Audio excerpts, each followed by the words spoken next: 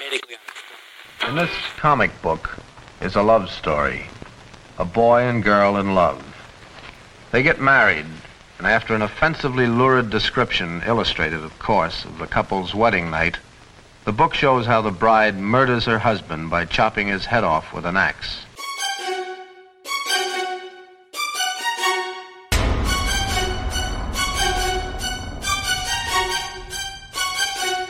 Well, what about the effect of these comic books on the children?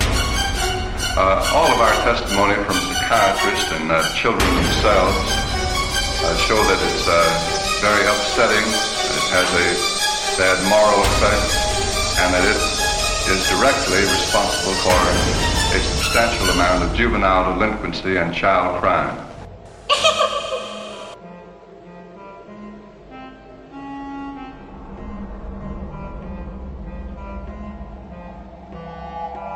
Yes, hello and welcome to Four Color Fear, the horror comics podcast, where we dissect and inspect horror comics from the pre-code days right up to the modern era. Bob here, your humble cast keeper and curator of the 4CF Vault, the source that we will be digging into to discuss these comic books.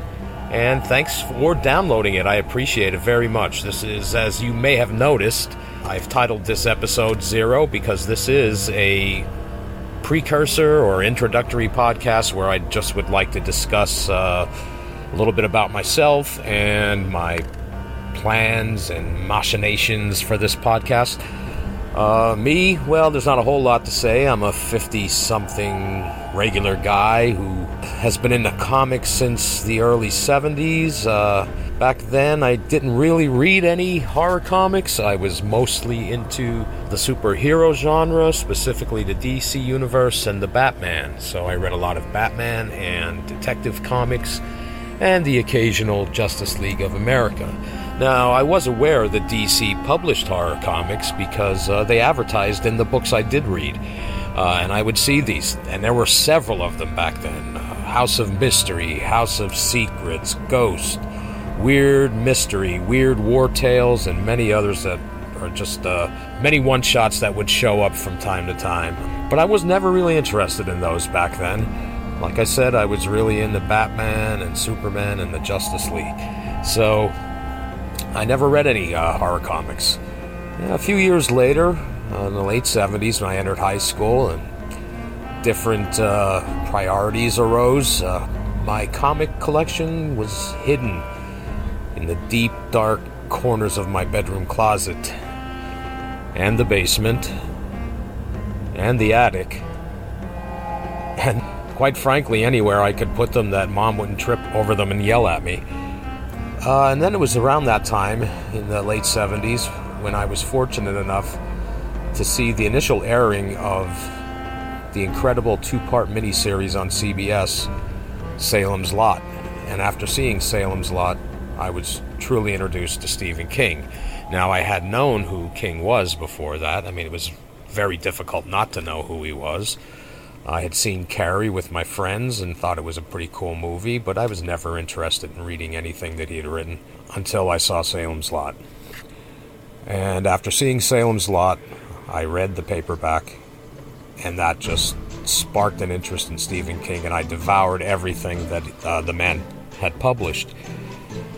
So, in the early 80s, when King released his dissertation on horror in media, titled Danse Macabre, I noticed that, along with discussing horror in books and movies and TV, he also mentioned comic books.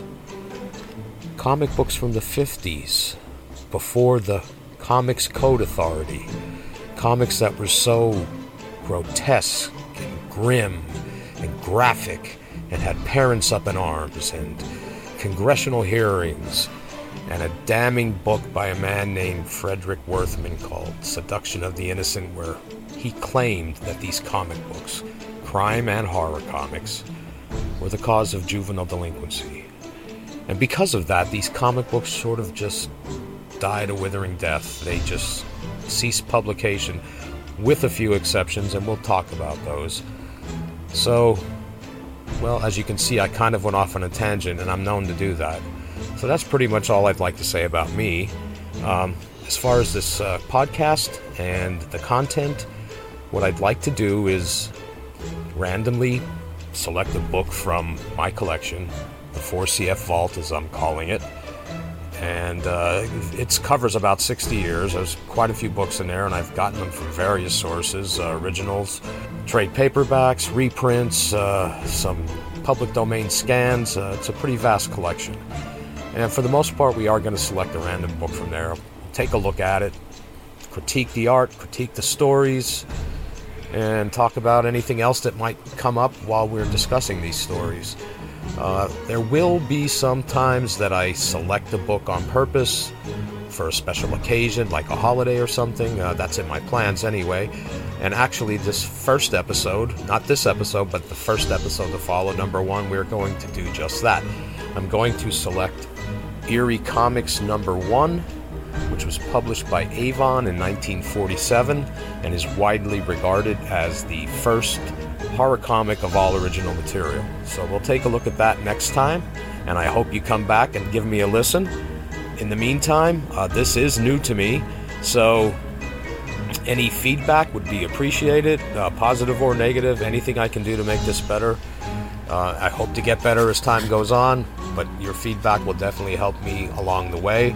So you can contact me at 4colorfear@gmail.com. That's the number 4, COLORFEAR @gmail.com. You can also check out my blog at 4 once again, 4colorfear.blogspot.com.